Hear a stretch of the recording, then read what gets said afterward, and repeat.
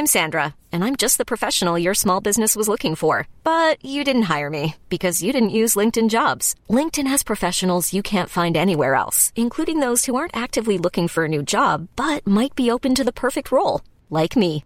In a given month, over 70% of LinkedIn users don't visit other leading job sites. So if you're not looking on LinkedIn, you'll miss out on great candidates like Sandra. Start hiring professionals like a professional. Post your free job on linkedin.com/achieve today. Hiring for your small business? If you're not looking for professionals on LinkedIn, you're looking in the wrong place. That's like looking for your car keys in a fish tank. LinkedIn helps you hire professionals you can't find anywhere else, even those who aren't actively searching for a new job but might be open to the perfect role. In a given month, over 70% of LinkedIn users don't even visit other leading job sites. So start looking in the right place. With LinkedIn, you can hire professionals like a professional. Post your free job on linkedin.com/achieve today. Many of us have those stubborn pounds that seem impossible to lose, no matter how good we eat or how hard we work out. My solution is PlushCare. PlushCare is a leading telehealth provider with doctors who are there for you day and night to partner with you in your weight loss journey. They can prescribe FDA-approved weight loss medications like Wegovy and Zepbound for those who qualify. Plus, they accept most insurance plans. To get started, visit plushcare.com/weightloss. That's plushcare.com/weightloss. Hello and welcome to the Raptors Over Everything podcast for Yahoo Sports Canada. I'm your host, William Liu. I'm joined by a fellow podcaster, Wendy Sparks, host of Courtside Moms, and of course, mother of Kem Birch. Wendy, thanks so much for your time. Well, thank you so much for having me on your show. I'm so excited. Yeah, for sure. First off, I got to say the podcast is really, really fun. I really regret only discovering it more recently, but as I remember, the first episode I listened to obviously was, the Superstar episode, of course, when you got Kyle Lowry's mom, which everyone knows on Twitter by now, especially if you're a Raptor fan. And I was listening to it at like 2 a.m.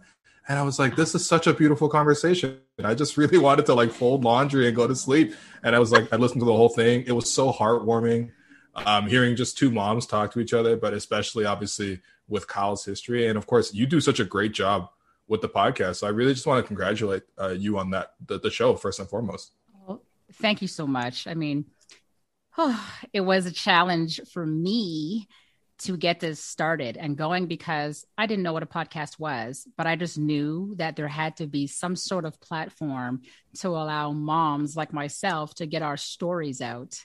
By the time I got to Marie's episode, now night and day from my first episode all the way up to her episode, which I believe is probably like maybe 56, 57. So, and I just appreciate everything that I've learned to date. Yeah, for sure. I mean, I think first off, just, as a fellow podcaster, like it's really well produced. It's like, you're great. It's like very clear how much like research you like do into this. And I got to say, like, I think, well, I want to ask for you actually, what do you find is like the biggest challenge in podcasting itself? And maybe after that, we will talk about what's the most rewarding part of it as well. Sure. The biggest challenge at the beginning was, like you said, researching, because I wasn't really sure what I wanted to do. All I knew was what I wanted to get stories out. But then there's the how, and then there's what information would keep people engaged, keep my guest engaged, and keep me engaged. Because at the beginning, I was doing it live in person with the mothers. So I was living in Montreal at the time, and I actually flew the mothers to Nova Scotia because that's where the studio is. And we were sitting there live, and so it was a little bit different at the beginning. But so the challenge was time, coordinating, putting it all together. And what do I do? How do I speak? But then everybody just kept saying, just be Wendy. It's so easy. And I was so nervous. I was asking questions that were so irrelevant at the beginning. Now I'm like hardcore mom, like, tell me your feelings and tell me this, where before I was like, well, how did you feel about? Now I'm like so different that it's really, really a blessing for me now. So again, the challenge really was just how to get started and keep people interested. And earlier you talked about like wanting to get these like stories from the mom perspective, which I think is so unique. I think, obviously with athletes, everyone talks to the athlete, everyone talks to the coach, right, but what about the parents? And I really, really enjoy this perspective that you guys are bringing. First off, are you ever worried that you might tell a story that might embarrass Kim or anything like that? Because, moms can overshare, like everyone's been around each other's moms. They're like, Mom, don't say that. Or, you know what I mean? Like, do you ever worry about that at first and anything like that? I do. And the funny thing about it is some of the stories I say that I might find embarrassing, he couldn't care less. And then the littlest thing I would say, and he's like, I can't believe you said that. And I'm like, what? So like, all I said was you were cute at 7. And he'd be like, oh my God. So it's just so funny. So I never know what to say. So I always tell him, you're not going to see the episode anyway, so you'll never know. And we laugh about it. No, I'm sure he's listening. I'm sure he's listening. He's got to know. Sure he does. I'm sure he does. Yeah. So, I mean, I wanted to ask you more questions about the podcast, but I really wanted to touch on the 2 episodes. I think, especially if you're a Raptor fan and you're checking out the show, I think the ones, I would really highly recommend to check out are the one with Marie Holloway, mother of Kyle Lowry, and of course, the episode you did with Sue Danforth, who is the mom of Fred VanVleet. Both of those were fantastic listens. Obviously, those are 2 very beloved Raptors, 2 champions as well. Let's start with Kyle's mom. What was your favorite part of the interview with her in particular? We had a couple. So for me, it was when she spoke about the championship and how the team allowed him to hoist the trophy first. And she said it made her cry because it just really made her see the respect that the team really had for Kyle, and just allowing him to take his moment and just really just love on that trophy that they all worked so hard together for, but they just stood back and allowed them, they allowed him, you know what I mean, to have his moment. And it was just bittersweet for her. So that part really touched my heart when she said it. Another thing for me was when she said at the beginning of all of this whole basketball career, she was leaning on her son, Lonnie, because she didn't understand the basketball world. And that's important as a parent because you don't know where to go. Sometimes things hit you overwhelmingly and people say, hey, your son or daughter has so much talent. And you know that they're really good at this sport, but sometimes you don't really see the level. And this could be for any parent. So she was blessed that she had her son that was like, no, Mom, I got this. I'm going to help you and we're going to do this together. So he was serving to her as a resource. And she quoted him to be like one of the most basketball, you know what I mean? For her, like the most person that has the most basketball knowledge in her world. And that really helped her. So for me as a mom, I could appreciate that because I didn't know where to go or who to turn to or who to trust. Yeah, for sure. And I think, I mean, this is probably the case for any person and every person, but especially for athletes, like, the person that you see on the court, the person you see on the jersey is like almost the tip of the iceberg in a way. There's so many people that go into supporting that person. And obviously the most important people are usually the parents, usually the moms in particular. And I think that's part of why this is such a great experience, because I think you get to really get a sense into like what goes into not just making a basketball player, not making like a successful NBA player, but like making a person as well. And I think that's always very heartwarming to listen to. And, I think that's one of the subjects that you broached into with Sue, Fred's mom as well, is just sort of listening to stories about like how they grew up, their family as they grew up. And I think once you learn some of these stories, right, like you get a better understanding of the people that you see in front of you, and it makes you appreciate them more. What are some of your favorites from your talk with Sue? I loved when she talked about the fact that they knew and understood that he wasn't highly recruited at the time, but his determination and her support to get him and help him was just like, for me, it's like every mom's dream. Like, you know what I mean? Like you push your kid, okay, you're ranked here, but you want to be there. What do we have to do as a family to get you where you need to be? And his motto, bet on yourself, it just speaks to everything because like my son, he went undrafted.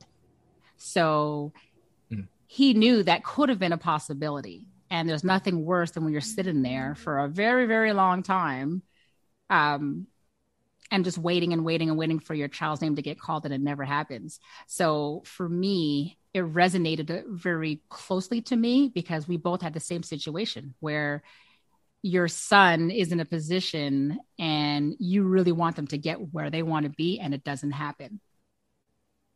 Yeah, I think I was listening to another episode where you were detailing your draft night with Cam, and I think you said that, you know, at a certain point in the middle of the draft, at the second round, you're like, you know what, it's probably better to go undrafted. You know, team doesn't hold your rights. You know, you have more opportunities to go here and there.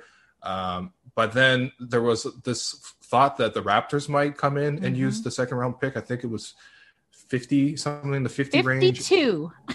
Yeah. So Raptors organization, this is your chance to apologize. How would we think of how good the Raptors could have been if we had Cam this whole time.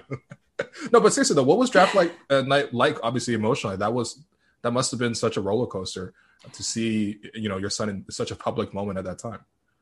It really was tough because here he was coming out of UNLV and Cam was the player. You know what I mean? He was highly ranked at the time. He was doing really, really well for UNLV. However, now when it came draft time, they were saying, you know, Cam, maybe, but this was only after the fact, maybe you might want to take another year in school. But by that point, it was a little bit too late. And there was just so much going on. And Cam was like, you know what, I'm just going to take my chances and go because I know my talent and I understand what I can and cannot do for the NBA. So all I need is an opportunity and let me do this. So when he went undrafted now, for him, it was really devastating because now I'm just seeing him feeling very defeated. So yeah, it was upsetting at the beginning, but then we sat there and I'm like, okay, listen, you do understand this isn't the end. There's other platforms that you can play on. Of course, for him, he just wanted to hear NBA. So then I kept saying, well, that doesn't mean that you can't play NBA later. You're just going to have to take a different route to get to the NBA. So it doesn't mean it's never, ever, ever going to come. So I think after that conversation, you know what I mean? He was just like, okay, yeah, I'm going to get up. There's no point me being more and more upset about it. Let me just push myself. And what do we do? And that's exactly what he did. He went to Summer League. He really pushed himself. He played with various teams, Brooklyn Nets, Washington Wizards, Miami Heat. Miami Heat picked him up, but then they waived him in October and then sent him to the G League, which he understood was a place for him to develop. So he was okay with it. But after a year, after a season, he was like, I just want to do something better or different. And he ended up going overseas. So all that to say, draft night was devastating at first, but in the end, we understood that there's just another path that we're going to have to find for him to get to where he is now. Yeah, I mean, for sure. And you know, I think going overseas and then coming back, that's always the concern, right? Was that a worry for you? Like, you know, because we've seen a lot of athletes, you know, go overseas because their initial opportunities in the NBA weren't fully there. Obviously, everyone's dreaming to go to the NBA, but then that journey back is so difficult. Like, can you take me through what you went through as a mom and also what Ken went through as a player in that process?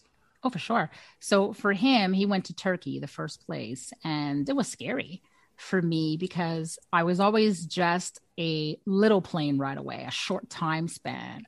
Where Turkey now, you're the other side of the world here. So there was not, I'll be there in an hour. You know what I mean? Or to be there in 2. Exactly. It was like, hold on a second now. There's a whole other process to get to you should you need something. But I understood and he understood this is what is required. So he liked it there. And he kept saying it's a beautiful place to be.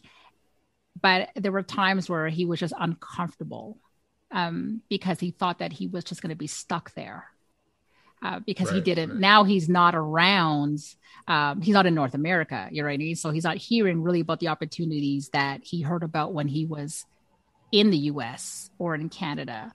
Now you hear nothing. It's just you're in Turkey, you're playing with this league and you know what I mean? Just make it great and be the best you can be. So he did at the beginning of his contract in Turkey feel that he was going to be in Europe for years to come.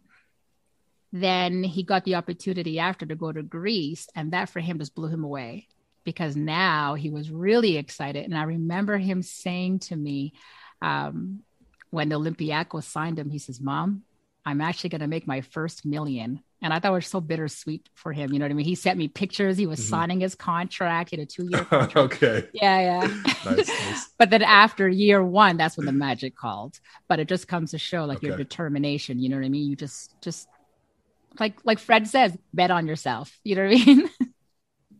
Yeah, absolutely. And I think, obviously, I think it's easier to say this in retrospect, but like, do you think he got something from that experience of like grinding his way through overseas, getting that experience, maybe even playing that international style of basketball? And I mean, maybe people aren't as familiar, but Olympiacos is a big club. It's a really, really big deal. Absolutely. Right. And he did well there too, as well.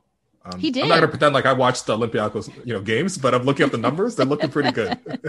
Kem did very well in Olympiacos, and he did very well in Turkey as well. I mean, but for him, he's still, Kem is that player that he's going to play his best no matter where he's at. And he always says that he feels blessed that he had that opportunity because it was completely different than what he learned when he was in North America.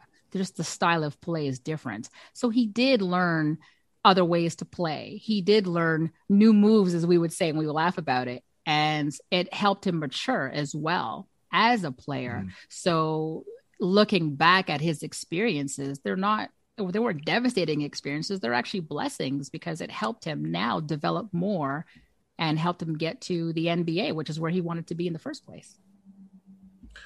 Can you take me through? So how did he get from Olympiacos to Orlando and then eventually, really establish himself as an NBA player through Orlando? That was a decision. I remember Kem getting a phone call and asking if he wanted to, because now don't forget, he had a 2-year contract in Greece. Now he had to either leave Greece and go to the Magic with no guarantees or stay and finish his year off with Greece. He's guaranteed that money, but who knows if the NBA will come knocking again. So he decided, like, all in all faith, I'm going to leave and I'm going to try my luck, because obviously he felt the Magic saw something in him for them to even call in the first place. And that's exactly what he did. And he will never look back at it and feel sorry for his decision. Scary decision, because at the end of the day, that's very scary. Yeah, it's his livelihood, right? You know what I mean? So if he would have come and the Magic would have said, thank you very much, and no, what would he have done?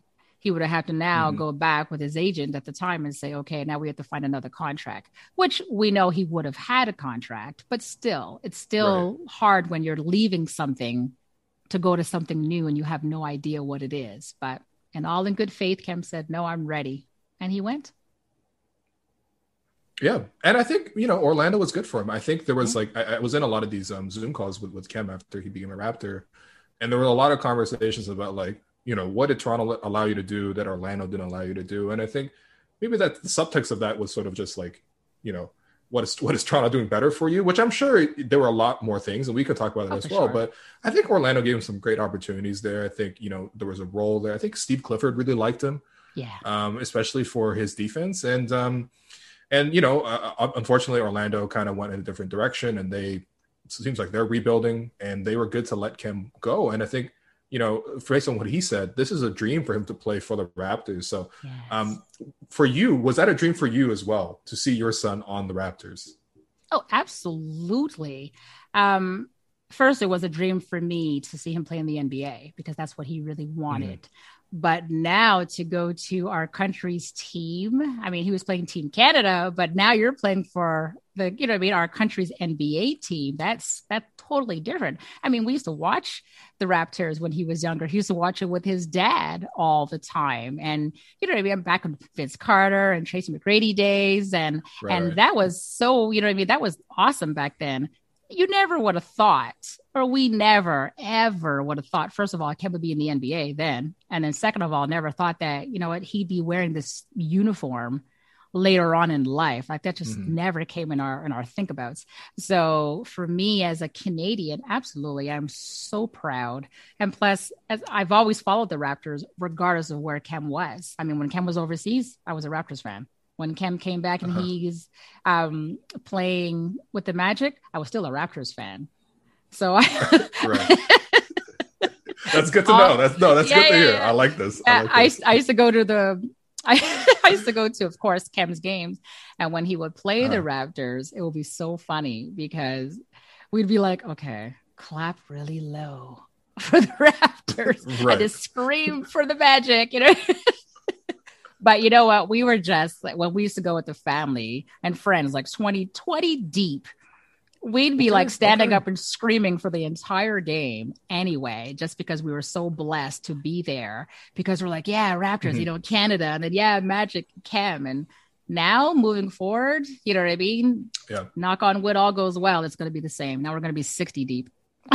Good. I'm looking forward to it. Honestly, we need is like, hopefully everything is like all good with the border and everything like that. And, that's really outside the Raptors' control and things like this. But no, I think that's going to be great. And I think, one thing I've heard you say many times now is sort of like that 2019 experience. Obviously, the Raptors played Orlando in the first round. I got to say, Kem was pretty good. I got to say the Magic bench played the Raptors bench pretty good. Pretty good, I have to say. But, obviously this is going to be a decision he makes in the offseason. And I think he's basically essentially said it himself. Free agency is, you just never know. So you don't want to speak too much, but it seems like he loves this opportunity here. And he seems like he has a special connection with Coach Nurse. Am I reading that right? You are reading it spot on. So he really respects Coach Nurse. And this goes back from when he played for him, Team Canada. And he always said, Coach Nurse always allows me just to be me. And he allows me to exercise my talent and just to see what I can do on the court. And what I don't know, I'm going to learn. And he gives me that time to learn, or he shows me. So for him, he doesn't feel as micromanaged as he had quoted. You know what I mean? On the court, he felt like, okay, you know what, Kem, we respect your talent. Let's see it. Show us what you can do now. And it sort of goes back to what it was like in UNLV days. When I watch Kem play now, I'm like, wow, Kem is like really in his element. He's out there. He's doing his thing. He's doing what he knows to do best, right? It's not an overnight thing that he learned how to shoot or to do all these wonderful things. Now, don't get me wrong. He had a role with the Magic and he fit the role perfect. At one point, though, he was like, you know what? I want to just do more than this role. I don't want to be just that screener. I want to be able to score. I want to do more things.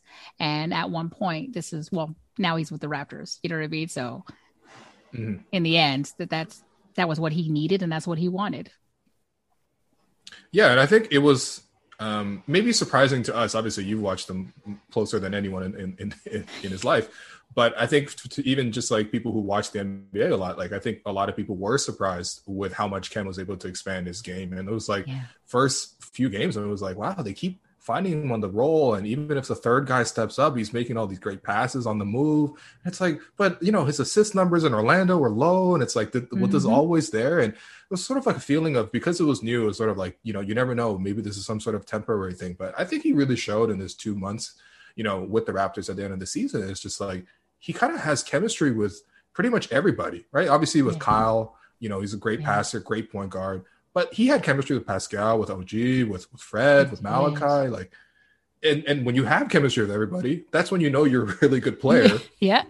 You know what I mean? So I'm thrilled as a Raptor fan and as someone covering the team to that Kem is on the team. And obviously I'm hoping that relationship continues, but I wanted to go back to this point about, so his connection with Coach Nurse, 2019.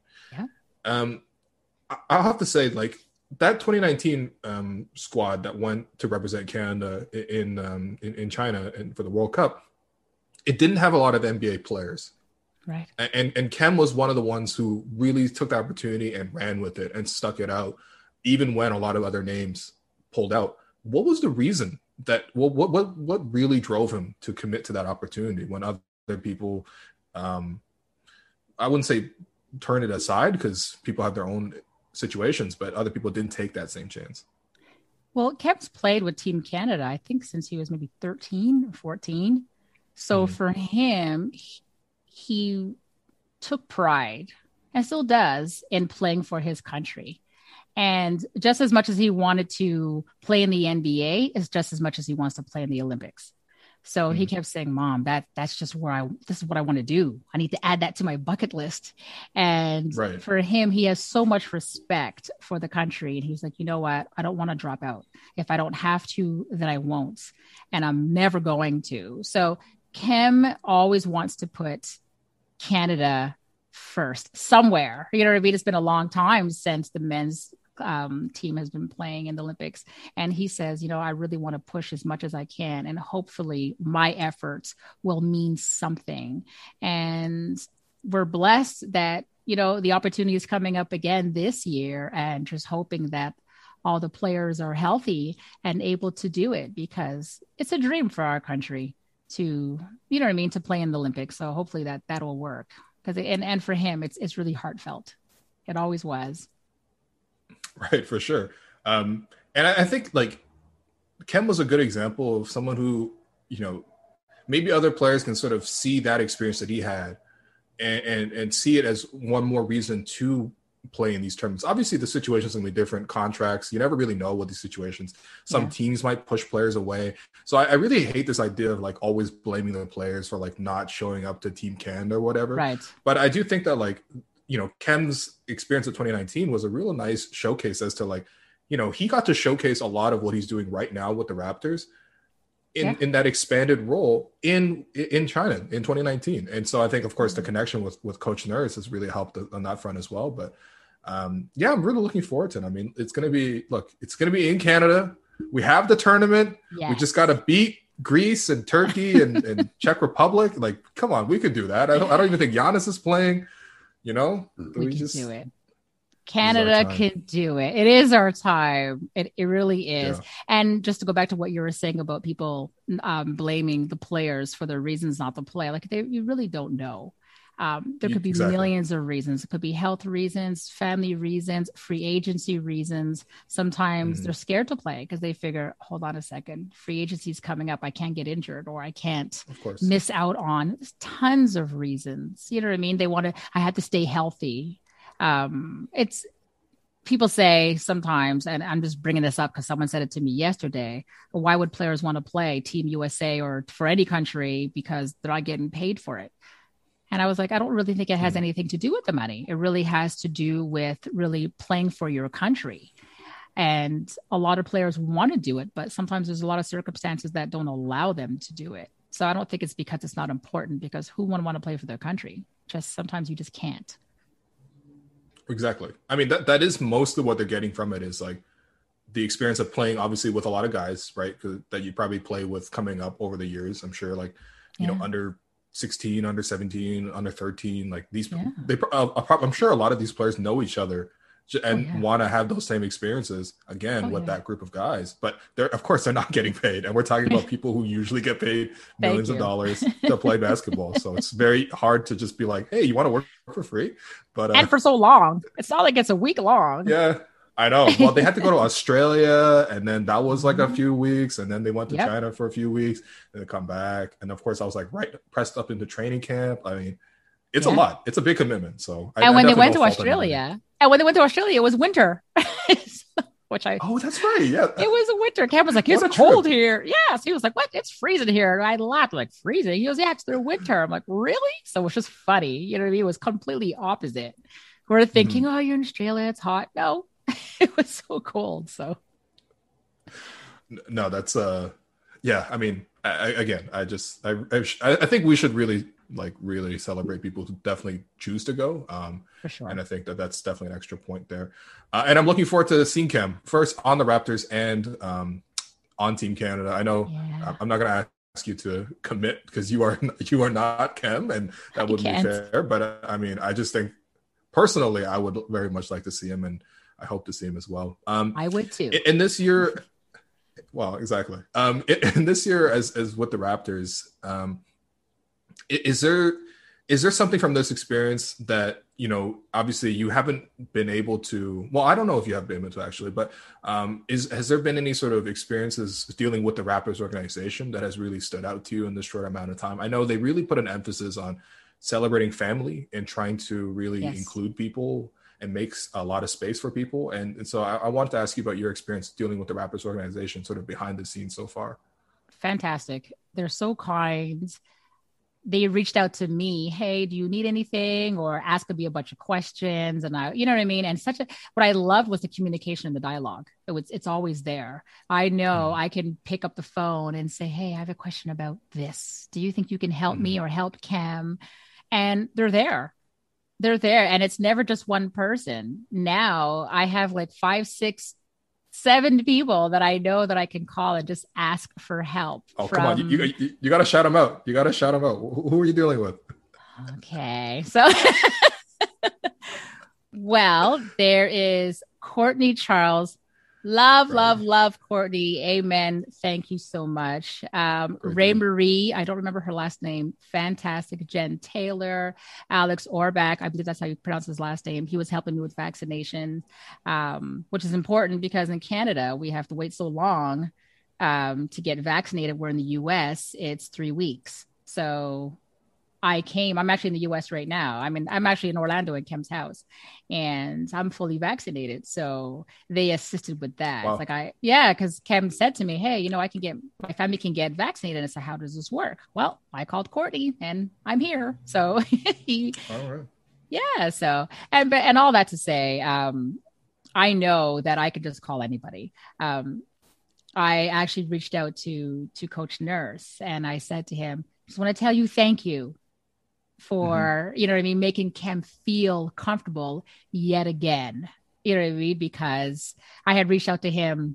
Well, we had spoken during the whole, Olympics. It's not the Olympics, when they were in Australia, before Team Canada. So when he came back, I had sent a message saying, hey, thank you for that video that they showed when the Magic played against the Raptors. That's right. Yeah. Yes. Showing the Team Canada highlights. So I contacted MLSE and said thank you. And then in comes Nick Nurse, and he was saying, hey, I just want to let you know that Cam is a great person. You know what I mean? He's likable, and I liked coaching him Team Canada. So now, 2 years later, he's a Raptor. So I reached out again, and I'm saying, I just want to say thank you because your words mean so much to my son. And he was like, yeah. Worries. So it's just nice. You know what I mean? And for me, the Raptors the organization's fantastic. So I thank them all. And if I forgot anybody, well, I'm sorry, but you're fantastic too. No, that's great to hear. And I hope everybody's in Toronto next year. We can all be in the building. I know, very jealous. Okay. Cause the media room in Scotiabank is just down the hall from like this big room that they have for the families of the players. Okay. And the media room, very unglamorous. All right. There's nothing against the Raptors. Every media room is unglamorous. Nobody likes the media. But I do know the family members right there. And I'm sure I hope you get to enjoy all the facilities and all the experiences and everything like that. I know the Raptors they're top notch with this stuff. I hope so too. Yeah. Yeah. So, I'll see you at the arena next year. Obviously, now that you're fully vaccinated, Canada should be fully vaccinated by then. So, yeah, we'll see. But yes, get the Canadians back. Yeah, seriously. I just wanted to ask you just a few more questions, not about Cam, because listen, it's not just about your kids, okay? It's about the people who made the kids. It's about the people who made the people that you see. And again, I think that's something that's so cool about your podcast is like, I think right now there's like this is, it's a little bit late, but at least it's happening. There's this bigger push to put women's voices on, which I think is fantastic. And I think, one part of that is just, the mother's perspective. It's so unique, especially when you hear that part of it behind the scenes. Because I think, again, like I mentioned earlier, you get to hear about sort of what went into it. So I want to ask you some things about sort of what went into raising Cam. And I was listening to a few episodes, and one thing you keep mentioning is sort of like giving your son, that confidence to do things, to try things. I think you were pushing him to try things on the basketball floor that, eventually he did ultimately try. How much is giving your kid confidence a part of parenting? Everything. So I don't know if you've noticed, whenever you hear Cam talk, whenever he does interviews, Cam always says confidence. He always uses that word. He always says, yeah, I played today, but you know what? People don't think I'm a threat, but I'm getting more confidence. And I always tell him, stop saying that. Because you do have that confidence. Stop making yourself think that you don't. And that is something that I used to instill in him as a kid, because he never wanted to play basketball at the beginning, right? So when he started to play, I was like, wait a minute, you actually have talent here. And I'm not that mom that just sits there and says your kid is great at something and they're really not. You know what I mean? I'm that mom that would, okay, you have this talent. Let's exercise it. Let's make you better at it if you want to push it and, you know, move it forward and use it as a career someday. I didn't understand at the time really that basketball could be a career. To me, I would turn on the NBA, it's entertainment, and I would shut off the TV and go about my business. I didn't realize that. Yeah, you know what I mean? It's like, oh, wait a minute. Hold on. You know what I mean? So for me, looking back, I was always instilling him that confidence in him and saying, Cam, you're very good. Don't let anybody tell you otherwise, and stop making you believe otherwise. Like, you're great. And not because you're 6 foot, whatever you were at the time. You're great because you have good coordination. You understand the game. You're pretty smart. You know what I mean? You understand what coaches need. Cam is that kid that would ask, hey, coach, what do you need me to do on the court today? He's not that, oh, I'm really good. I'm the, you know what I mean? I'm the star and I'm going to do what I want to do. You know what I mean? Cam is not that person. So for me, it was just always important for him to use your ears before you use your mouth. Listen to what they need first and then go out and give it to them and deliver. And that's just how it always was. That's very smart. And I got to say, I was talking to my friend Katie, who interviewed you for a story on Dime, which was really great. And I did a lot of research just reading her story, and it was great. And she's awesome. She wanted me to ask more about your playing career too, because I wanted to know how much game you gave Cam, because apparently you also played. Don't underplay your own skills, okay? Just because your son's in the NBA, you know, I'm sure you had game too, or maybe you still have game. I taught him everything. No, I don't have any game no more. Believe you me. Oh my God. No. So yeah, I'll start backwards and go, and you'll have to laugh at me. But I started playing again.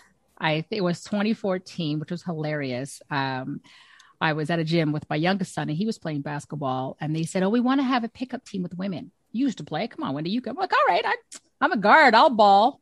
Okay. All that to say, yeah, whatever. Within 2 weeks, I went to Vegas to see Cam play a tournament, and I was on crutches. So what? Oh no. And I was so mad. No. I was like, oh, and they were laughing at me saying that they're going to give me a cane and bling it so I could bring it to Vegas with me. So, but I did play basketball. I think I was maybe 10 when I started. And I played all the way to college. I was a point guard. Loved the sport. I really, truly did. It was everything to me. I mean, basketball was life. It was the one thing that I knew that I could do, but I didn't think professional, because at the time in Montreal, there wasn't really, you didn't hear of professional women's team, WNBA. You never heard of that. So I just, for me, it was, I'm going to play in Montreal and be the best I can be. And then I was pregnant with Cam. And for me, everything else just was, it's all about Cam. Yeah. So this is what I asked. That's what my mom says too. It's just like, you know, I had you, and then my life, you know, had to take a backseat. And I'm like, I'm so sorry, Mom. But she's like, no, it's great. It's great. But also you owe me. And I'm like, yeah. Pretty much. I tell Cam all the time. I'm like, yeah, whatever. I'm like, you're welcome. You know? No, but for me, basketball. Oh, exactly. Yeah. I tell about, yeah, you're welcome, Cam. But basketball for me was really important. And you know what? I'm proud that I was really, really good at it. I really was. And then later on in life, I just moved on to play softball, and I'm just a mean pitcher, but that came later on. Yes. That's not bad. So even as a basketball, did you push him to, but you didn't specifically push him to basketball. You weren't like a LeVar Ball type parent. You're like, when you were envisioning having children, you're like, all right, I need to have these situations all set up for him, and this is his life goal. And from a baby, they're going to have a ball in their hands. You know, it wasn't like that for you. It was sort of just like, let my kid grow. And then eventually it's like, okay, you're pretty good at basketball too. Maybe you should do it for a living. You know what? You're absolutely right. For me, it was just, he's good at this. Let's see what can come out of it. It wasn't like, okay, you're going to be fantastic because, you know, you need to get to school. You know, it's because a lot of parents would, you know what I mean? In Canada, or for us, it's different. You know what I mean? I was like, okay, you're going to go to Dawson College or Vanier College in Montreal, and you end up at McGill and Concordia. Right. You know what I mean? We're not spending $25,000 and $35,000 a year. It was just whatever the, you know what I mean? Whatever the price was at the time, and we kept it moving. It wasn't You know what I mean? I didn't think beyond that then until he started playing NCAA. And I was like, oh, wait, hold on. Now I'm like, play your best because you need a scholarship, man. Yeah, I was gonna say the pressure's really on, man. Before it's like, all right, just make sure you get at least 80 in your marks. You can go to most schools, get a scholarship. Yeah. So yeah, I used to call him, did you do your homework? Did you do your homework? Because you need to stay there. So you need a scholarship. You need to stay there. Yeah, I can't keep you there. You need to keep you there. Oh yeah. Do you need help? I made sure his homework was on point. No, those are the best parents. Like my dad somehow still knows like most of like calculus and math, and I'm like, Dad, how do you still know this? You don't use this in your everyday job or anything like that. But no, I mean, I think that's probably obviously I don't have kids, but it's what I imagine being a parent is like. It's just whatever your kid needs, stepping it up and providing. And speaking of which, I think obviously one thing that everybody knows about sporting parents, parents of athletes, is like you're just committed to using most of your time to driving on long road trips, flying on long road trips. Mm-hmm. I don't know, maybe even taking trains or something like that. I don't imagine that happens, but maybe. Do you have like a favorite road trip memory that you have? Obviously, probably driving 7-8 hours to like Maine or something to get Kem to play at an AAU tournament or something like that. Okay. First of all, every game was a away game for us. It was so... Well, they weren't coming to Montreal? Let me tell you, he played AAU games in Montreal. He did. But then after that, he started playing for a team in Rhode Island. So every game was an away game. So every road trip was 6, 7, 8, 9 hours. And I remember they would call me and say, hey, so we have a tournament this weekend and we need Kem to play. And I'm like, this weekend? They're like, yeah. So the game's tomorrow at 10. Okay. And I would literally be at work like, are they kidding me? And just get my purse and leave and go get Kem at school. And he'd be like, where are we going? Get in the car. And we would be running. And I was like, and then 10 hours on the road going God knows where, driving in the dark, driving in fog. In the dark? In the dark, yeah. Crying because I can't see, don't know where I am. And there was no GPS back then. I used to print the directions and highlight them so I could see them in the dark. And Kem would MapQuest? Oh my God, yes, MapQuest. It's awful. How do we live? How do we live before Google Maps? I don't understand. Thank you. So yeah. And I mean, it was a lot. I had to go to work and I had to print it so nobody can see it, and then go get a highlighter. And oh my goodness. And then I would be like, okay, Kem, hold this up. Oh, please. Kem would be sleeping. So are there any favorite road trips? Probably not. Kem would be that kid that would get into the car and within 5 minutes, he is out. Out. Damn. I would literally sing my way through the US. I would sing my way through Canada. Oh yeah, because Kem would be sleeping and just get up when it's time to use the washroom or eat. And that is it. And how far, Mom? How many more hours to where we're going? And I'd be like, I don't know, 5. Oh my God. He'd complain like he was awake. And then he'd go back to sleep. Damn. Yeah. Now I feel self-conscious as an ungrateful child. Well, that's it. And back then, it's not like I could talk to people because at the time it was too expensive for me to talk to somebody, you know what I mean, through the car while I was on my way. Are you kidding me? So it was just all about listening to the radio and singing and trying to get in whatever station I could. Yeah, it was pretty boring. Yeah. Pretty uneventful. Yeah, I was gonna say that's tough. Was there like one specific tournament that you went to that really got people that maybe Kem really opened some eyes, or it was particularly memorable, or he had like a 70-point game or something like that? You never know. AAU stories are weird. You know what? All of his tournaments were memorable, and the reason why I say that is I remember having conversation with Kem, and I say this all the time because again, Kem didn't really want to play. Because he didn't have that, like we were saying before, confidence. And I said, come on, Kem. I said, don't worry. You're going to be great. And he would say, if I'm not great or something happens, I'm going to get so mad at you. I said, okay, whatever. He never got mad at me. So we laugh about it now. And I'm like, see, you never got mad. You were great. So every tournament we went to, he always stood out. He was always that player that the coaches and the team depended on, because Kem is a team player. He really is. He just loves on everybody on the team. He's not that guy that he'll never sit there and say it's all about me. Never. I remember Kem playing on an AAU team, and they were driving to Florida, and another team they were merging with were flying. And they said, well, you know what? We're going to give Kem a plane ticket. And Kem refused. He said, no, I'm going to drive with my players. He says, I'm good. And he drove and complained all the way to Florida because it was like 23 hours. But, but that's just, he complained the whole way. But for him, it was just the fact that he was with them. So, and it's so funny because sometimes when I speak to the coaches, they always say, wow, we have memorable moments with Kem, but they won't tell me. All right, you got to get them on the podcast, and then you know what, people really do tell the truth on a podcast, so that's what you got to do. You got to get them on and grill them. I want to ask this too, even though I've heard you answer it, but I think this is an important question to ask. Like, as a parent, you know, obviously your son is a very, very public person, and there's a lot of conversation around him and his performances, just as with any athlete. How hard is it to maybe resist seeing that conversation, resist joining in? Because you know how people are online. People are very unreasonable, especially when they watch sports, especially when it's a bunch of angry dudes watching sports. You know, I don't imagine any Raptor fans are upset at Kem.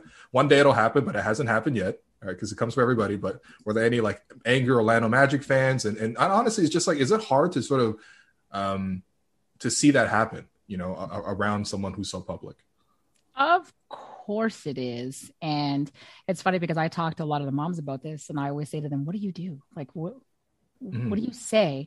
And some of the moms are like, I can't even go on social media because it'll be on. And some other moms are like, oh, I don't care. I actually do care, but I bite my tongue a lot. So, and I mentioned this yesterday, and I didn't get in trouble, but the other day, I laugh about this all the time.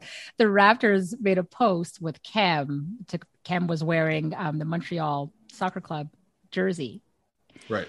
And the caption was awkward. And I knew it was a joke. I thought it was funny, but I replied, well, how's it awkward? Why can't he represent Montreal? And people took it as, it's just a joke. It's just a joke. And I'm like, I know. And I laughed and I said, maybe I should have put hearts and emojis and the laughter one, I don't know, in my quote. And I was thinking, Lord, I've become that mother. I had made myself that mom that just couldn't keep quiet.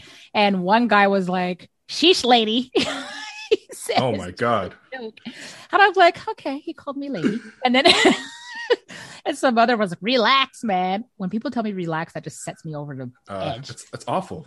Yeah, it's but awful. I just... Well, first off, why would you even be upset about it? You know, you're not some kind of like unreasonable person. Like, you're just making a joke, you know, like, yeah, that's the thing. You can't, it's hard. It's very hard making jokes on social media. It is. And then someone said to me, it's just funny. He said, because you tagged the Raptors in it. I said, it's not that. I just replied, okay, first of all, I'm not a tweeter. Okay. I don't know what I'm doing. So it was just funny. And I'm like, it wasn't an attack against anybody. So like I said yesterday, the day before that, I'm saying it today, it was no attack on anybody. So if I offended anybody, sorry, but I was just kidding. And I still wanted an answer to my question. Why is it awkward? But anyway. I mean, you know, it's what can I say? It's a fire kit. Like the Impact kit looks really good. The blue and black, it's really not bad. Well, even funnier, they sent Kem a New Jersey, Montreal club. It was hilarious. Came in the mail the other day. And I laughed and was it not the updated edition, or what happened? Yeah, it was. Oh, okay. So I thought it was hilarious. And then when Kem came back, I showed it to him. I was like, you have to put this on and take a picture and put it on social media. And he's like, yeah, this is funny. So it's just all in love, right? I mean, some people take it too far at other things when they say, oh, your kid sucks or your kid's this. And I'm like, you know what? That is where it just becomes rude. And there's just no need to attack an athlete because you don't know what they're going through. You have no idea emotionally or physically what a lot of players face day in and day out with that stress to be perfect. So for me, when I see those, I just get off. I just like, okay, never mind. And I skip it. And it's good if it's on Twitter because then I can never find it again because I'm the worst Twitter ever. I can't tweet anyway. So I'll never probably see it again anyway, so it doesn't matter. But for me, I told Kem the other day, I think I became that mom for 1 minute. And he's like, stay off of it, Mom. I'm like, okay. Yeah. Yeah. No, I'm sure it's hard for the players too, and then like people go out of bounds. I'm not even gonna lie, I go out of bounds, but sometimes you just like when you watch them on TV, you're like, and then you say something and you're like, this is stupid. Why did I say this? I don't know this person. I like this person, but that's the nature of online discourse, I guess, unfortunately. Last question I was going to ask you just about this in particular was what advice do you wish you had earlier in your life as a parent? Because I know one of the goals of your podcast is you really want to give advice to other basketball parents, other sporting parents, men and women, just about the experiences and sort of give them some game and some experience and just some advice. Is there some general advice that you would have really liked to have early in your life as a parent? Absolutely. To spend my time wisely and differently. Everything for me was such a rush. I'm that go person.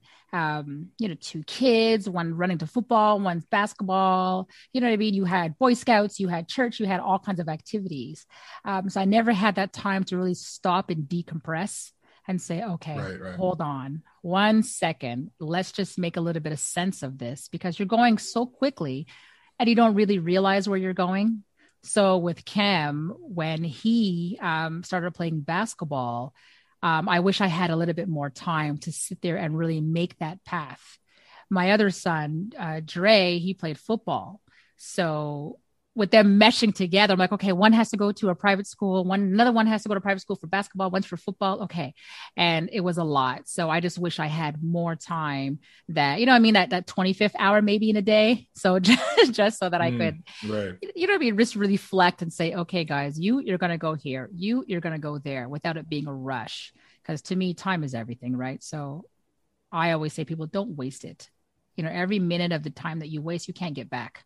So use what you're doing in the best effective way that you can. And this is something that now I live by, especially with my show. I'm talking to these moms, I have 45 minutes to an hour with this lady. I got to ask, I could use this time to ask the best questions, because there's fans out there that want to know so much. So for me, of course, time is everything, and everything that we do in life. That's great advice. And it's something my mom says to me too. She's like, I just spent all my life to take care of you and all this other stuff and running my own stuff. And I'm like, now I have all this, now I'm like 50 and I got to figure out all this time. And I'm like, I'm sorry, Mom. I hope I take that lesson when I'm a parent. I want to ask you 2 more questions, both about Montreal. I think number one, I want to ask about basketball in Montreal. So obviously we had this great game earlier this season, Raptors, OKC. You got Lou Dort on one end, who was, he had like 25, I think, in the first quarter. He was going off. He was on fire. And then you got Chris on the other end, matching him shot for shot. Okay. And then you got Cam in the middle, just in between the whole thing. And it was such a great event. And obviously on the broadcast, they shouted Montreal so many times. The 5-1-4, it was like continuously. I thought they were talking about a streetcar in Toronto. But yeah, just like how seriously. But like where did all this talent in Montreal come from? Like, has this always been the scene? Obviously, you said you played a lot in Montreal as well. Is this a scene that's always been there and it's finally having its moment now? Absolutely. Basketball is such a great sport, and there's so much talent in Montreal. It was always there. The difference is that there wasn't a lot of scouts, just say, when Kem played or even when I played. So there really wasn't any direction. It was like, okay, you're playing high school, then you're going to play college, then you'll play university, and then there was an adult league somewhere that you could find to play, and that's pretty much it. Or that was the clique that I learned. So like I was saying, when you're watching NCAA on TV, never once do you think, a Montreal kid could be there, because you know what I mean? They weren't. So that means something. Now, whole other spectrum. Now we have players that are opening doors. We're opening doors now, or they're opening doors for the city. They're opening doors for the amateurs that are there that have talent. You know what I mean? It's nothing new. Montreal always had great players. It's just a direction that they were coached to go to or shown is what was lacking in the past. So now it's like you can go get a scholarship and play and possibly make it on a professional platform, if you will. And that to me, I appreciate, because it's just so different now than it was just say 10 years ago. And I remember Kem, he went to visit Providence as one of the schools. And I remember someone was interviewing him and saying, how was your visit at the school, etc. And I remember Kem saying, you know what? You never know. Maybe I'll choose Providence, he says, or maybe some other kid from Montreal will be here one day. And he says, at the end of the day, I'm going to do what I can do to bring Montreal on the map again. And I'll never forget him saying that, because I was like, okay. Wow. He recognizes that, you know what I mean? Some of the players that he played with on his team or played against on other teams in Montreal were great, great players. They just didn't have the same opportunity that he had. But it doesn't mean that they're not fantastic players, right? Mm-hmm. Yeah. And I will say this for Montreal, though. I think obviously like Toronto, the GTA region, obviously produced so many players, back-to-back number one overall picks. The one thing I will say with the Montreal thing is that NBA teams need to send more scouts to Montreal and Quebec in general, because there is talent there. And we're seeing it with Lou, we're seeing it with Kem, we're seeing it with Chris. Why are all these people going undrafted? These guys should be first round picks, second round picks. Yeah. You know what I mean? Like, and we were seeing it in Ontario. People are definitely coming to Ontario, but maybe come just a little bit further, go up that highway. You know, it's nice in Montreal. It's, you know, really a world-class city. It's a beautiful place. You know, spend some time. You know, where are the runs in Montreal? Like, where are people like, you know, like if you're a baller in Montreal, where are you going? Which team? I guess which team, like, or even just like which gym like has the best runs or things like that. Like, I'm sure there's a few AAU teams down there as well. There is, but you know, I mean, I'm going to shout out Brookwood Elite, right? I mean, that's where Kem and Lou played. Both of them played, right? I mean, so for me, obviously, if they produce 2 NBA players, you know that Brookwood can produce more. I mean, it's a fantastic organization. My youngest son played there too. So much talent there, and the coaches are fantastic. Kem first started playing Montreal United when he first started. And then there's other teams as well. But for me, I got to resonate with the teams that my kid played for, right? And obviously, they're produced NBA players. So it clearly worked. No, but again, there's no disrespect to any other team in Montreal, because to me, everything they do, whether they're out in Saint Michel or whether they're in the West Island, Saint Lazare, it doesn't matter where they are. The coaching in Montreal now, they really stepped up, and there's so much coming out of there. So I can just say, like, watch out, world, because you're going to see some more Quebec faces coming soon. Okay, great. We're looking forward to that. And then the last question, this is super selfish, not even for anyone out there. My little brother, who is 10 years younger than me, is through first year at McGill, but unfortunately he had to do remote learning because, you know, obviously. But hopefully this coming semester, he will be in Montreal and living there. And listen, I'm very worried for him. He's only 18. He's turning 19. He's just a little baby. He needs recommendations as to what to do in Montreal, where to eat. If you can just give me one, like, you know, hidden gem of a restaurant in Montreal that you really love, and maybe one hidden activity. Don't tell me like, oh, go to the old city and you know, eat the beaver tail or whatever is over there, and like beaver you know, go tail. No, you gotta eat poutine. You have to have a poutine. Kem will tell you, you go to Montreal and you have to have a poutine. Oh my God, if I were to say anything else, he would kill me. So yeah. For me, I love Caribbean food and I love Greek food. Okay. And there's actually a restaurant that I found just before I moved out of Montreal last year. And it's called Sud-West, which is Southwest. And it's on Notre Dame Street near Atwater. Oh my God. They make the best jerk chicken wraps ever. But I'm a caterer girl. I have a lot of caterers in Montreal that would actually bring me food, to be honest. You know what I mean? Or cook food. Yes. Right. Okay. The Best Bite Catering. So I would tell them, coming to Montreal, what about this? Yeah. All right, let me make it for you and stuff like that. So I was always blessed, right? You know what I mean? So we're foodies. And activity. Everyone in Montreal's got to be a foodie. Like Montreal is such a good, it's like world-class food. Like, it's like, there's so many people that come to Montreal. Like, there's such a blend of culture. Like, I don't have to tell you this, but like, you know, like the Moroccan food, like you got the you know, islands, the Haitian food. Like there's just, you can have anything you want. Like last time I was in Montreal, I ate crickets, like gold crickets in some sort of Mexican restaurant. I don't know, man, but it was great. Anyway, I don't know if I should say ew. I don't know if I should. You know, crickets. It was unique. It was unique. Yeah, you see, I'm that girl that, I'm not that adventurous. So crickets I wouldn't do. Activities. Okay, so I'm scared of everything. However, zip lining, OMG, you gotta zip line. That to me is just like the most liberating thing ever. Montreal is known for its scootering.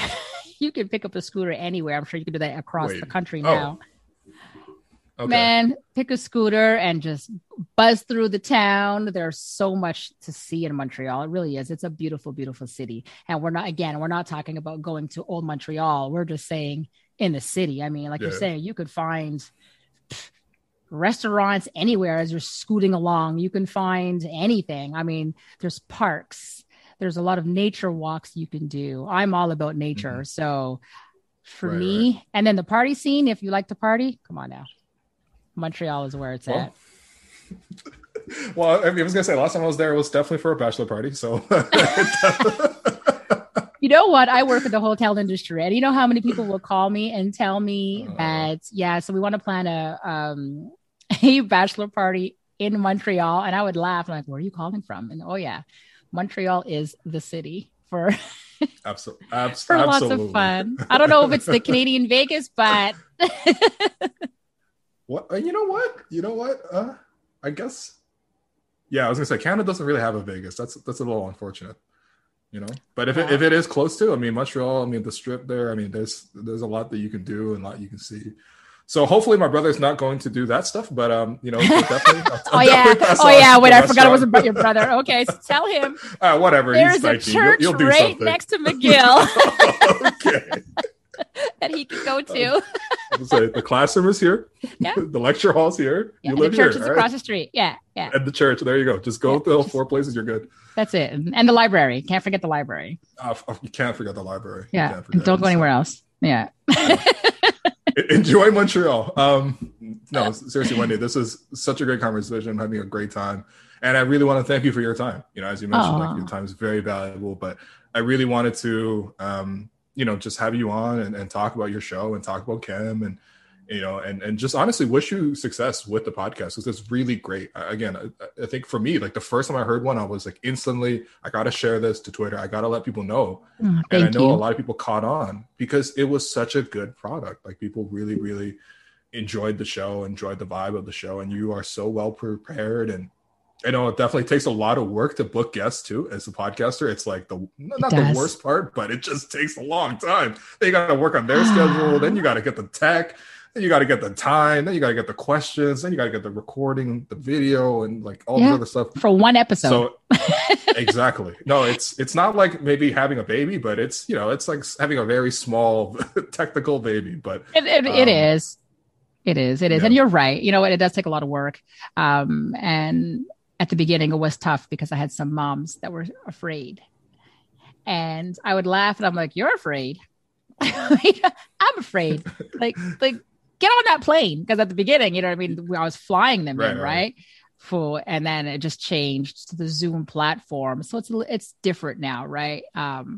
But when you're saying no, for me, I guess it was how am I going to get people to listen or to even look? You know what I mean? Watch it on YouTube, because I wanted people to see, who is this mother? What does she look like? If you'd have bumped into her on the street in Philadelphia or wherever, you should know that this is this player's mom. Moms are very important. And that is what I wanted to create, is a platform for the mothers to get respect and not just the player. You know what I mean? The players came from somewhere. So this is what everybody needs to know, the backstory and the person who actually, you know what I mean, show respect for the person that brought these players into the world. You know what I mean? So I laugh at it all the time. I'm like, listen, know who we are, man, because we got stories too. Our boys or girls, you know what I mean? it would have been hard for them to do it without their parents behind them. And you know what I mean? And a mother's love and the nurture is important. And that's what Courtside Moms is all about. So thank you for enjoying the show and taking your time and listening to some episodes. To me, one episode at a time. You know what I mean? I'm learning every day. I'm doing the best I can. And for me, Courtside Moms just needs to grow. And I want to touch all the fans. I want to touch as many parents as I can who have amateur players and have questions and want to know, how do I get my child to be a professional athlete? And hopefully within some of the episodes they listen to and they hear our journeys, at least we'll give them an idea as to what to do. So that's what Courtside Moms is also about. So thank you for taking your time and listening to a show or two or three or hopefully seven. I was gonna say I definitely binged a few. I didn't want to gas you up too much, but yeah, no, that was definitely. I'm gonna start asking you questions. Yeah. I mean, you know what? I might be a fan, but no, seriously, thank you for your time, and to listeners, thank you for listening to this episode, and I'll be back with another episode later this week. Thank you. Hi, I'm Daniel, founder of Pretty Litter. Cats and cat owners deserve better than any old-fashioned litter. That's why I teamed up with scientists and veterinarians to create Pretty Litter. Its innovative crystal formula has superior odor control and weighs up to 80% less than clay litter. Pretty Litter even monitors health by changing colors to help detect early signs of potential illness. It's the world's smartest kitty litter. Go to prettylitter.com and use code ACAST for 20% off your first order and a free cat toy. Terms and conditions apply. See site for details.